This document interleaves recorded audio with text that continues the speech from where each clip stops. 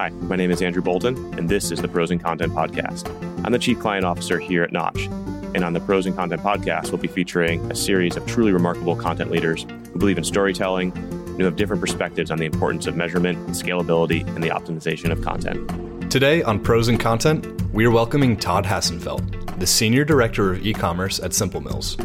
As their name suggests, Simple Mills sells nutritious food with a focus on flavor. Things like almond flour brownies and veggie pita crackers, made with ingredients you'd recognize. Todd brings a unique perspective to today's show, as our guests are not often from CPG companies, nor strictly e-commerce functions, but also because Simple Mills uses content to avoid conforming to traditional CPG expectations. We're excited for you to hear how Todd focuses on relationships, resonance, and recipes through clever and effective content. We hope you enjoy this conversation. Hello, everyone. I'm Andrew Bolton. I'm the Chief Customer Officer here at Notch, and welcome to the Pros and Content Podcast. Today, I'm joined by Todd Hassenfeld, who is the Senior Director of E-commerce at Simple Mills. Welcome to the show.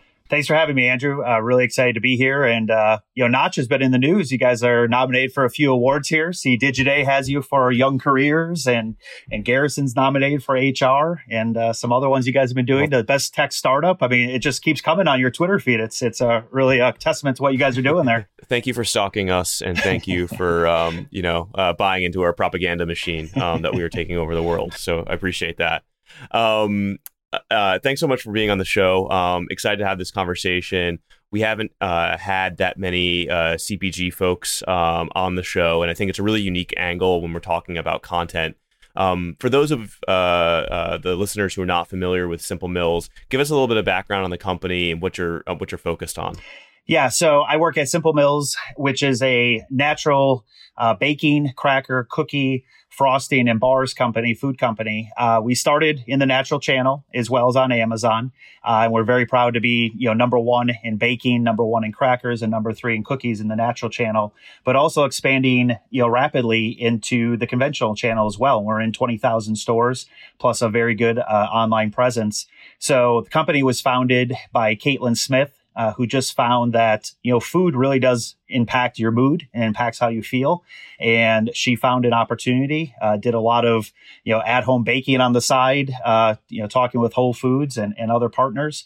And, in 7-8 years here, she's built a huge company, and we're excited where the growth can go, and excited to partner with Notch here. Yeah, that is pretty quick growth in a short period of time. Like, what are some of the things that are attributed to that growth besides just grit and hustle? Yeah, I mean, a lot of grit and hustle by Caitlin and the team, but I think it's really the food tastes good. It is products that are better for you. We're gluten free, but we really pride ourselves on the taste of the product. And as people have tried it, it is that stereotype that may be, oh, it's better for you, it's not going to taste good. We buck that trend. And, we have such great stories from people that write in or email or from our reviews where they literally say, this has been life-changing for me or for my family. If it's a celiac disease situation or just trying to eat better, Simple Mills has really resonated with the consumer. And so we're just trying to amplify that message to more and more people. And, Caitlin always says, a rising tide lifts all boats.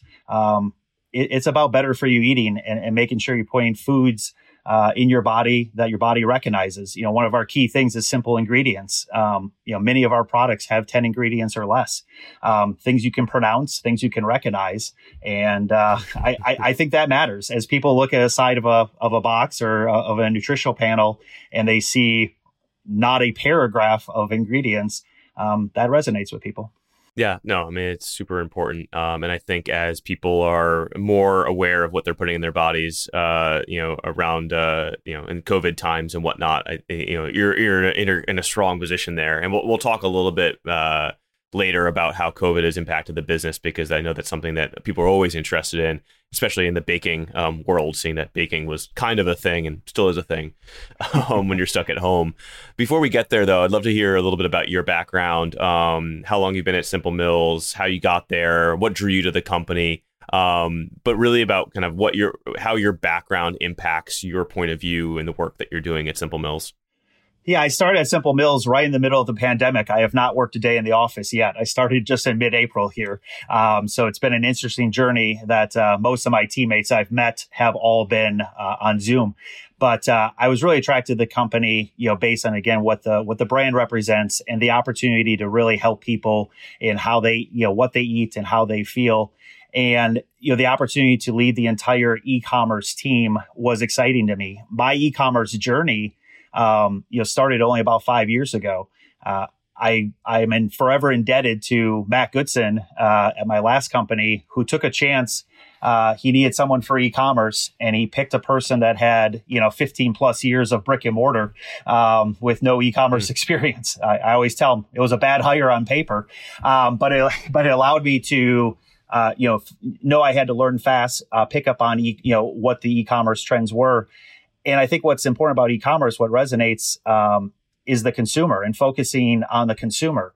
How are they reacting? And e-commerce allows you to have that quicker data, that quicker reaction. You can see even product reviews, but see what is the consumer saying and how can you pivot quickly?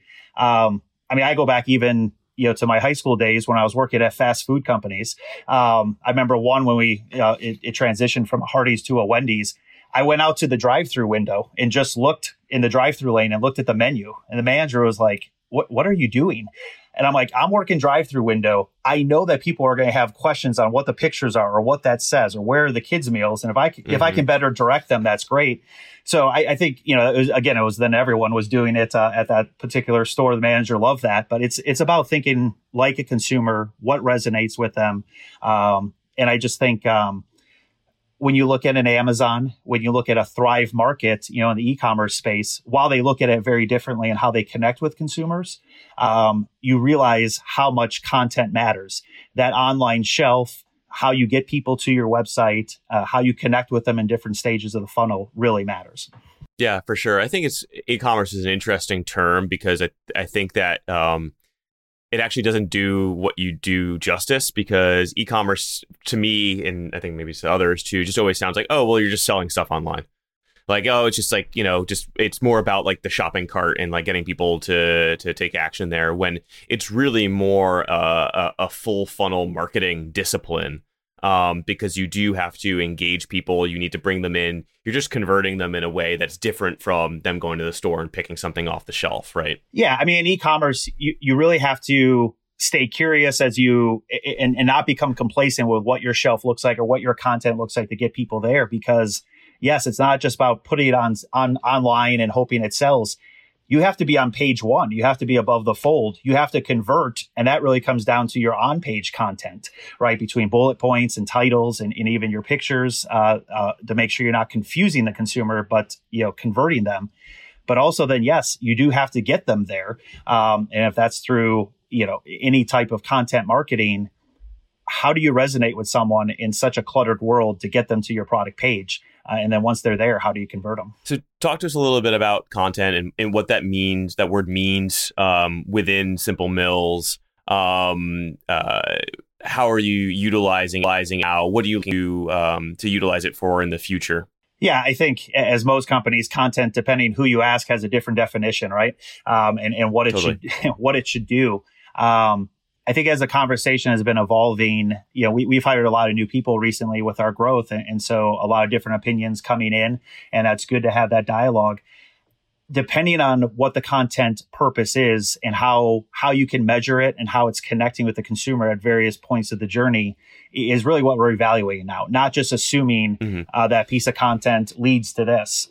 Okay, what exactly does it actually lead to an in-store purchase or an online purchase? Is it resonating? Is it helping with our brand awareness? Is it improving our bounce rate on our simplemills.com website? So I think as we look at content, is make sure the content has a purpose, and make sure we want to make sure whatever form it is, whatever medium we're using, that Simple Mills content is positive, but it's not naive. That's encouraging, but not preachy, and, progressive but not trendy. And that can be hard to do, to make sure that you're, keeping that consistency or following those type of tenets, especially when you're talking to potentially different consumers. Like I said, maybe a consumer in a natural channel is different than the consumer channel. How do you connect and resonate with both kinds? And as a health and wellness brand, what do you view your role as content creator as being? Is it more about that upper funnel providing guidance and lifestyle information and choices to consumers? Is it more about like the utility and it's just like, oh, hey, here's a recipe, go make this? Is it a little bit of both? Like, how do you think about the interplay and where does content fit in? Yeah, I think it's all of the above. When I look at what we do with our blog, it's about connecting via education or even helping, as we're all learning our new normal and what this means to live in a COVID world. What are some time-saving tips? What are some food-related information that can help understand how much food does impact your body or the importance of less ingredients? I think our blog and even our email newsletter we use for that. But then you mentioned recipes. I mean, our Simple Mills recipes, I mean, we have 200 plus recipes there. There's a lot of inspiration for people. And that's, a little bit more when they're connected or even to get to connect someone. But you talk about baking in the COVID world. Yes, baking is just exploded. I mean, it was popular before, but now it's really become something with people being at home more. And you go back to second quarter where 4 of the top 5 Google searched recipes were products that we had. So when you look at like banana bread and pizza dough and pancakes, breakfast is having a comeback here. So yeah, now three of my favorite right there. Perfect. We'll send you some over. But yeah, I mean, now it's like we can take recipes that maybe we posted a while ago, but bring them back or even a blog post and now reconnect with consumers or connect with new consumers because, again, the times are different. So I think as we look at content for that, again, it goes back to blog to educate and our newsletter or inform. And then the recipes is more of a functional and then even an opportunity to buy. And then from my lens, from like an e-commerce standpoint, again, that content also does come back to the product detail page. And that's not just about when you're on, let's say a thrive.com or an amazon.com of converting right there. A lot of times people are in stores looking at your online page to read reviews, see what other people are talking about. They're looking at your product description that they may not be able to get on shelf. So when you think about content in that way, it's more of a pull model, but it's very important because it does influence decisions, both online and offline.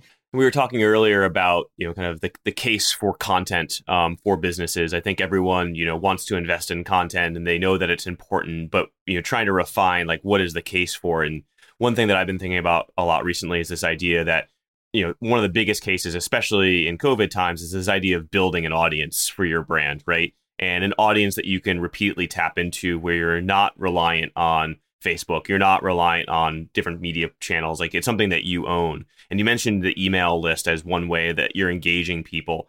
Talk us through a little bit about how you use email to reach your target consumers. And then how do you use the content within that to kind of pull them into maybe something that's more of a blog post, then maybe to a recipe, and then to a purchase?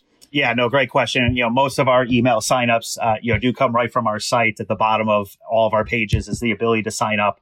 And then once they engage and provide that email, we do have a surprise and delight email that gets to them. I'll keep that a surprise for now, but something that does entice them to keep to try the products.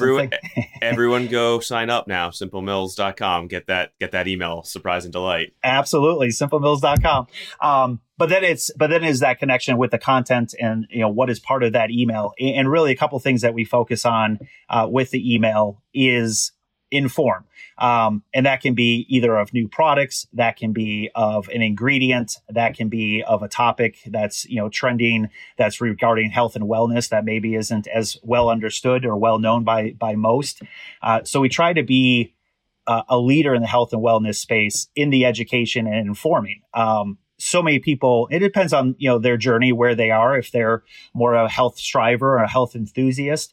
But end of the day, people want to learn and understand this better once they start moving down that path. And so we want to help them in that regard. But then a second part of the email is bringing in outside perspective and working with, we have great partners with registered dietitians.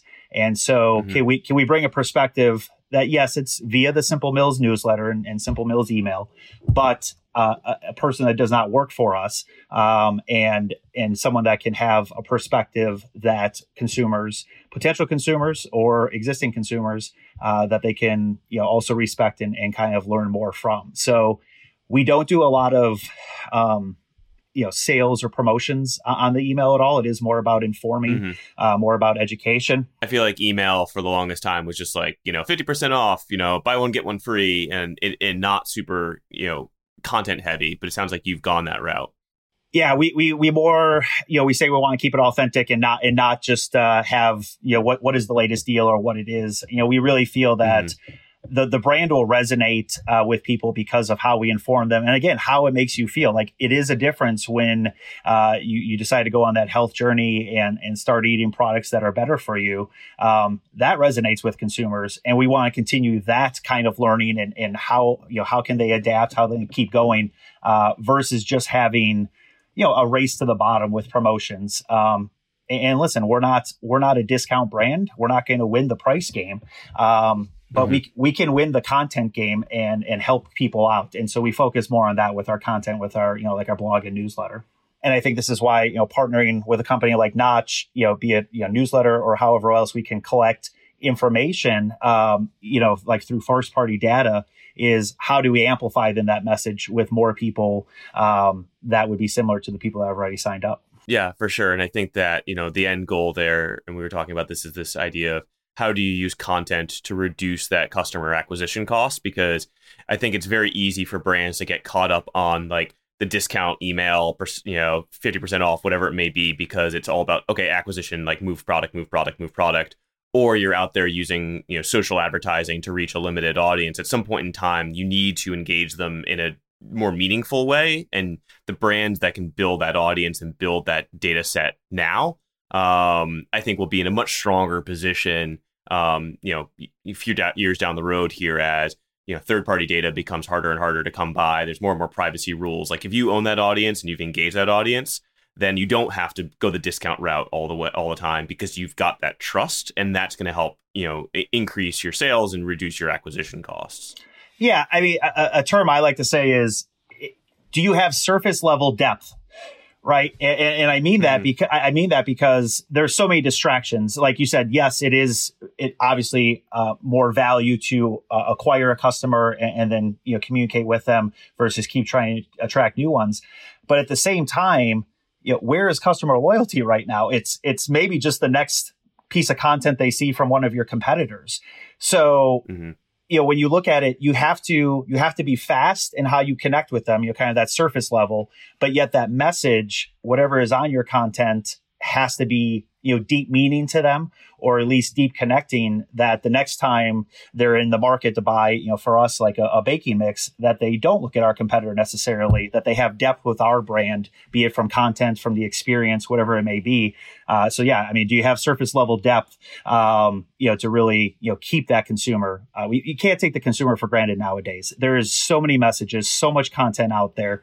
I mean, I think, the chart that's out there, what happens in an internet minute, right? I mean, it's incredible. It's like 347,000 Instagram stories, 41 million text messages, 500 hours of YouTube video in 1 minute. So when you think about your content, like as a brand, you can't assume that the consumer's seen every piece of it. I think we all assume as brands, like, yes, everyone's tracking every message that you sent, and did we say this or not?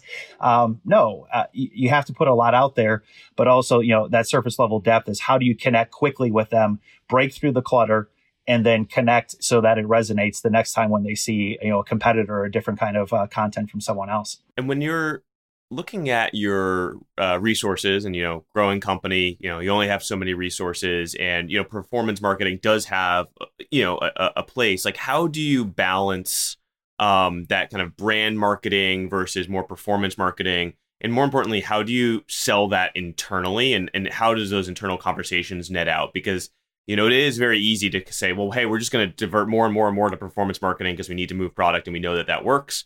And brand marketing is more the long game, and it can be easy to ignore. So I'm curious how you balance that internally and how those conversations progress. Yeah, no, it's a great question. And, actually, I think one of, the Future of Content event you guys had, something that resonated with PayPal's, I think it was Ian Cohen. He mentioned, kind of this, it's performance content versus reputation content, same as kind of brand marketing. When it's a fine line of how this is, because brand marketing or reputation content, end of the day, it probably does need to lead to the performance side of it, right? It does need to lead to revenue. It does need to lead to a sale because, while you can have advocates, for your brand, maybe without purchasing it. I think of like a Tesla. I think there's a lot of Tesla fans out there, but most people that are fans don't own one. Or even when you think about your stock price, people buy stock, but they may not use your products. But I think that branded content or reputation marketing is important because, again, how do you connect to get to that sale? And when we look at the balance of it, it's a little bit of both, because even like on Amazon, you can call that more performance marketing. But then you think about like a Ford or some auto companies that spend millions of dollars on advertising on Amazon, yet you can't buy a Ford truck on Amazon. It is about building that brand. So it is this blurring of lines. And when you look at performance or branded marketing, also when you look at the KPIs, I mean, you can look at likes, you can look at followers, but how much does someone like you, really? Like when they, how long does that like last? I think personally, we all have people that we've connected with on LinkedIn or Facebook, and all of a sudden their birthday pops up, one day you're like, I don't even know who that is, or I forget who it is. Our consumers doing the same thing with how often they like. And then also the follower game, if following was like, following brands was like a parade and consumers had to pick one float to go on, who they're going to go to, are they going to pick your brand? So I say those things because you can have the content. You have to look at the KPIs. What is it leading to? The reputation marketing or kind of the brand marketing. It can't just be followers. It just can't be likes. Obviously leading to revenue is an easy one. But, how often are they engaged with your brand? How often are they engaging with a lot of pieces of your content? So I think that balance, you never want to be too heavy on one side or the other as we kind of look at it. But you have to understand that the brand marketing side does have to lead them down the journey. And we're trying to get better at being more personalized. And so that message with the branded content is targeting the right people at the right time. And so it's not something that they, doesn't resonate with them or isn't relevant. We have to produce more content to be able to do that. But I think that's where the branded content piece will come is, kind of like a hub and spoke model in a different way, but just grab people with, more personalized ads, but then bring them to the spot where you want them to go, whether that's simplemills.com or one of our product pages, on an Amazon or a Thrive or others. That makes sense. I think the other question I had is when you think about your team and we're talking about limited resources, again, smaller team, growing, you just mentioned you just hired someone new, which is always great. Talk us through a little bit about like the qualities and skill sets you're looking for hiring people, within the e-commerce team, with that eye towards, what the future of e-commerce is. Be interested in also not only from a skill set perspective, but also a temperament perspective, because you are a smaller growing brand, a startup in many ways. And that's going to be a lot different for people who are probably in the coming from mainstream, CPG. So interested about the makeup of the team. Yeah, no, it's a great question. And, I think to your point, because it's a smaller brand with not the resources of maybe a lot of the, in our category, big food, you do have to be scrappy, right? You have to get the most. You got to be effective and efficient with the resources that you have. But, as I look at hiring people, one, there has to be, two-way trust. Do you have trust with the person, and do they have trust in you and what your vision is, what the goals are, and then what the work can be done? I think a big thing for e-commerce is curiosity, not getting complacent, if you put content on a product detail page, that's not done for the year then. That's not like it's not a planogram like in a store where maybe it's a once or twice change. You have to constantly be curious to see what keywords are resonating. What are people searching for? And, what are some trends that we should take advantage of in terms of, resonating with consumers? What pictures are, best for the content page? So again, it doesn't confuse consumers, but it, converts them. I like people that are able to read and react versus being very structured. And I think especially in a small company, you do have to wear a lot of hats. You're not just on the e-commerce team, you're on the Simple Mills team, and we all have to chip in to whatever the initiative is or whatever the need. So are you able to read and react to what's going on and not need a structured format to really succeed? Other things I ask, like in an interview are, how do you learn? What are some, who are you connected with on LinkedIn? It's a good way to see if they're active learners, right? Learning doesn't end when you graduate college or graduate high school. You have to keep adapting and keep, keeping current on whatever your field is, outcompete the competition.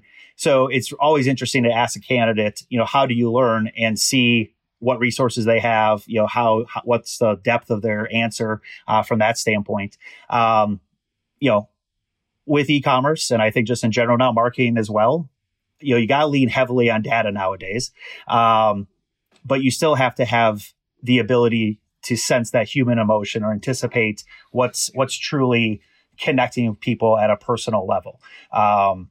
It's a balance and still heavier on the data, but you can't be just looking at the data and ignoring what's going on in the world today, or in general. And then I think another question is just assessing, what are the best and worst parts, either for working at a small company or working in e-commerce. You get a really good idea of where people's heads are at. Nothing is perfect. Nothing is all positive. So you really get an assessment of what they think, what they love about, e-commerce or Simple Mills, but also what are the opportunities, and then, how can they go fix it? Yeah, I think building that strong team of learners is very important, especially when we're in this remote world too, because there has to be a lot of natural curiosity. You don't have that ability to pull a team into a conference room and start whiteboarding things live and maybe trying to pull people along. With the team, they really have to be able to do that independently, which is super tough to find, the folks that can do that really effectively, Yeah. And I think that's where the trust comes in too, that two-way trust I talked about. Managers or leaders. Yeah, a lot of leaders are struggling right now because they don't see the person in the chair at the office, and that doesn't mean they're not working. Mm-hmm. A lot of the studies are showing people are more productive at home, depending on their situation. But end of the day, it comes down to trust, and that you don't have to micromanage, you don't have to physically see them working, or have to tell them everything.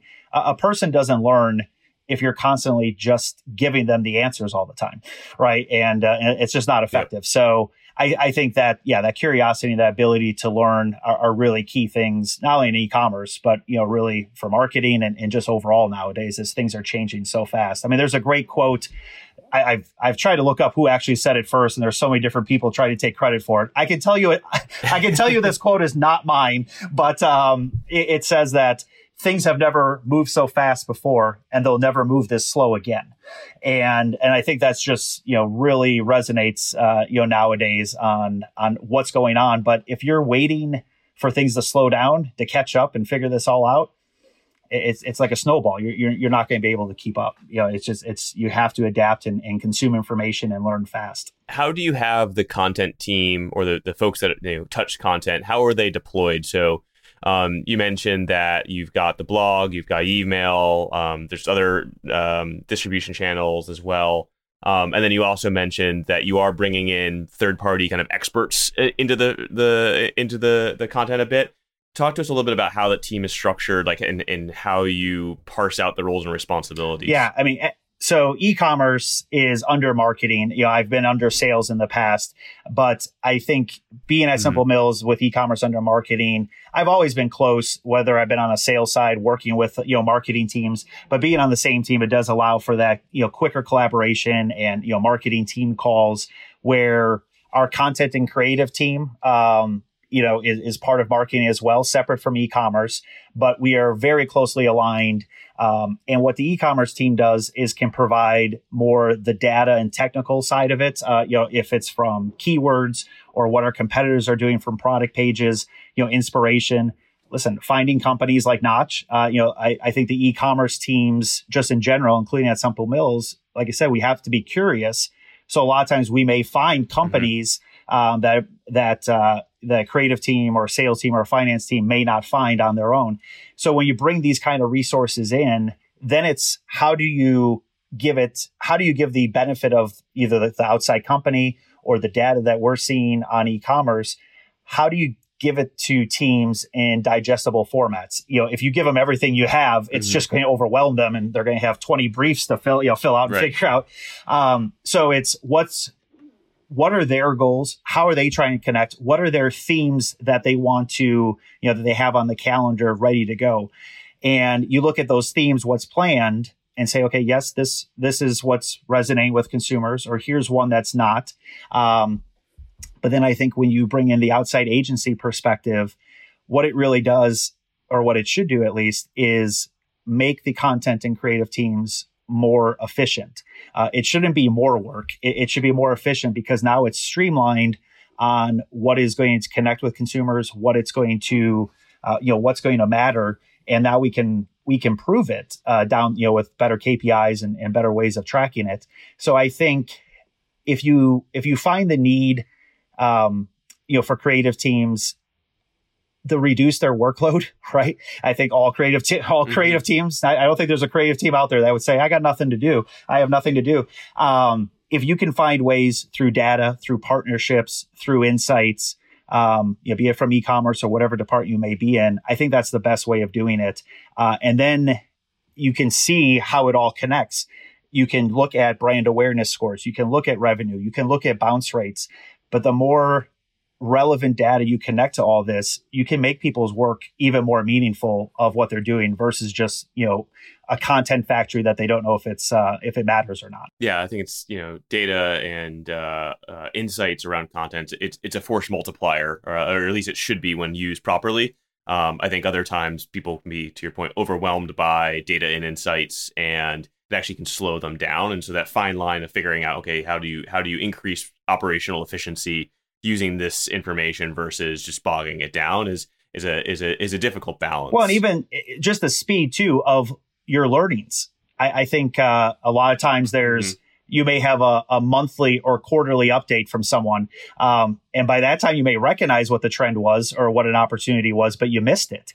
Or vice versa. You were wasting money on some content that was not working at all, but you went 30 days without it. I think as you speed it up and use data more, especially for a brand that has a limited budget or not as many resources, you can be more efficient with that money. And then that just, then that makes the finance team happy. It makes leadership happy when that marketing spend and that content is working even better than before. And I just think the speed of data and being able to amplify things that are working and pull funding off things that aren't with data and not just opinion, is really important. Last question, and it's kind of two parts. It's really about trends, and put on your prognostication hat a little bit. So first off, any one content asset or marketing tactic or something really stand out for you in the past 6 months that you were just like, holy cow, like that was crazy. And then kind of thinking forward looking a bit. What do you see from a trend for the next 6, 12, maybe 18 months, which I know 18 months from now is going to be like a completely different planet, probably. Who knows what's going to be happening, but curious kind of like how what's been happening over the past 6 months is going to really inform, the next 12 months for you guys. Yeah. I mean, I think specifically being in a food category, the last 6 months it's been incredible. The online grocery explosion, right? And I was doing an internal presentation looking at data charts, and we've all seen how fast e-commerce has exploded, 5-10 years of growth in the last quarter, right? Or really in second quarter. And a lot of that online grocery. And a lot of people didn't want to do online grocery. What was the most common thing you heard? Oh, I don't want someone else picking my produce. Okay, fine. But when you looked at a chart of online dating and when people, how they got married, where they found their partner, online dating is like 3 years ahead of online groceries. So my line to the group was, I guess we're more comfortable picking our partners than our produce online, right now. But that adoption had to happen, for various reasons. You didn't want to go to the store. You didn't feel safe, whatever, but it did happen. And I think when you look at, the growth of Instacart, Shipt, everyone's online grocery, they had to scale up really fast. And despite, poor wait times, content that wasn't ready, product pages that just were not great. People were like, oh man, this happened fast. I have old packaging up there or whatever. People still resonated and said that this matters. And we're still in the early stages of this. But I really think online grocery, you talk about dark stores or ghost kitchens now, right? Where dark stores are, people aren't going to be shopping in there actually. Personal shoppers will be picking orders for either curbside pickup or for, like an Instacart or Shipt delivery. But, online grocery is kind of getting Netflixed right now where, you think about, okay, instead of going up and down every aisle in a grocery store, just like flipping the channels, now you have a curated selection based on your past purchases or whatever you watched last, right? Netflix just serves it up to you. You don't have to flip anymore. Same thing with grocery is how do you then make sure you're part of that first basket, or how do you connecting with consumers? Because they tend not to look for brands all the time. They look for product like groupings. But how do you get them to type in Simple Mills? And that can be, all the content outside, be it brand marketing or whatever. Yeah. And then you go to, I never thought about that, like the lack of in-store browsing, right? Of like something catches your eye. You're like, oh, that's cool. I'm going to try that. You know what I mean? People really need to, probably the people get stuck in their routines of like, okay, this is what I just order week after week after week. And to break into that cart, if you're not there already, is really difficult. Yeah, and like people say, well, this is going to be bad for consumers are not going to do this. That's why I go back to the Netflix example, though. We have done it. It took a while to cut the cord, but now it's a lot more popular. And again, people are okay with not flipping and doing that. They're also okay with when you think about like binge watching a series. Well, Instacart data shows you that after 10 orders, you pretty much order the same 25% of products every time. Like you have your go-to, your pattern. Yep. So I think when, you look at this online grocery thing and it's going to evolve, I think we'll get to a point where you have let's say a delivery every Tuesday at 10 a.m. And that is your staple products. It's your Simple Mills baking mix, your Simple Mills cookies, and everything like that, right? But then maybe you do go to the store whenever it's safe for more of an event or more of learnings or tastings or something like that. And maybe that's a great opportunity, for brands for different kinds of content within the store experience. But, from an online grocery perspective, I think how everyone had to scale up so fast, with what happened, in really March, April, and May, is just been incredible. So, that answers the past, looking ahead, so many things, right? I mean, just today was the news with Cameo. Cameo was doing, starting their business with having celebrities. I could pay, anywhere from $50 to $500 for a celebrity and send a personal message to a friend, a family member, or whatever. I mean, it's fun. It's great. But what they announced today, I saw, is now they're moving in a bigger fashion into business to business. And they're pivoting, which is smart. They're saying, hey, their business travel is down. A lot of people can't go visit people and have in-person meetings. And while this won't be your primary way of selling, it is something that, again, breaks through the clutter. So they're announcing that, you can use Cameo to have a celebrity send a personal message to your buyer or to whatever. And that's a really interesting take. We'll see how brands respond. But that's content too, because yes, you can make it a private message so no one sees it except the person you send it to. But you can also, people can leave it public. And then, if you want to go look, at Tom Brady, as a Patriots fan, if you want to go look at Tom Brady sending messages, maybe your brand's in there. So it's going to be a form of content. So it's interesting there. And it kind of ties into more what is big overseas, but hasn't caught on tremendously in the US, which is live streaming. And I think for brands, it's not easy. It's scary, right? It's live. It's not a scripted thing that you can re-record or whatever. But I think how do brands figure out this live streaming piece? It is becoming more popular. It's getting more common, at least awareness. But how do you create content for a live streaming format that either watched live or the recorded piece, but again, really can resonate, and then how can you repurpose that content for other things? I think that one other thing would be voice devices. What point does an Alexa device or a Google Home? I mean, there's 200 million of these in the U.S. in homes. When does it become more than setting a timer, playing your favorite song, or checking the weather? When does it become an educational device of learning about brands or reminding you to buy maybe? Or now, since so many more of them have screen for video playing. So I think the voice devices, and maybe it's when driverless cars become a thing, really become popular, and you're just sitting in a car and not have to drive anymore. And you don't want to hold your phone. Maybe that's when it does. But I just think it's a really interesting concept that you have these devices in everyone's home. And I know there's a creepiness factor to it as well for some, but you have a way of connecting with consumers. So how do you figure out to be relevant without being intrusive or creepy? But I think voice content could really be something that one of these years it's going to be right that this is the year for voice content, or this is the year for voice to be more than those things that I mentioned before. Yeah, for sure. I mean, for anyone who's got a young kid who's figured out how to use Alexa or Google or whatever it is, you're like, oh, all right, well, I guess that's like the next smartphone. They used to show like babies when they were like swiping on magazines and they're like, why isn't this working? Now, like, the kids are going to go up and start talking to like lamps and like inanimate objects and be like, what? Why isn't it not listening to me? So it's a whole new way of surprise and delight, right? I mean, I have 2 young kids, and we've had a couple packages come to the house that no adult in the house ordered, and it's like, oh, forgot to put the code on, so okay, got to do that. So it's interesting. Yes, that is hopefully a low cost surprise and delight, yes. For sure. Yes. Fantastic. Todd, this has been a great conversation.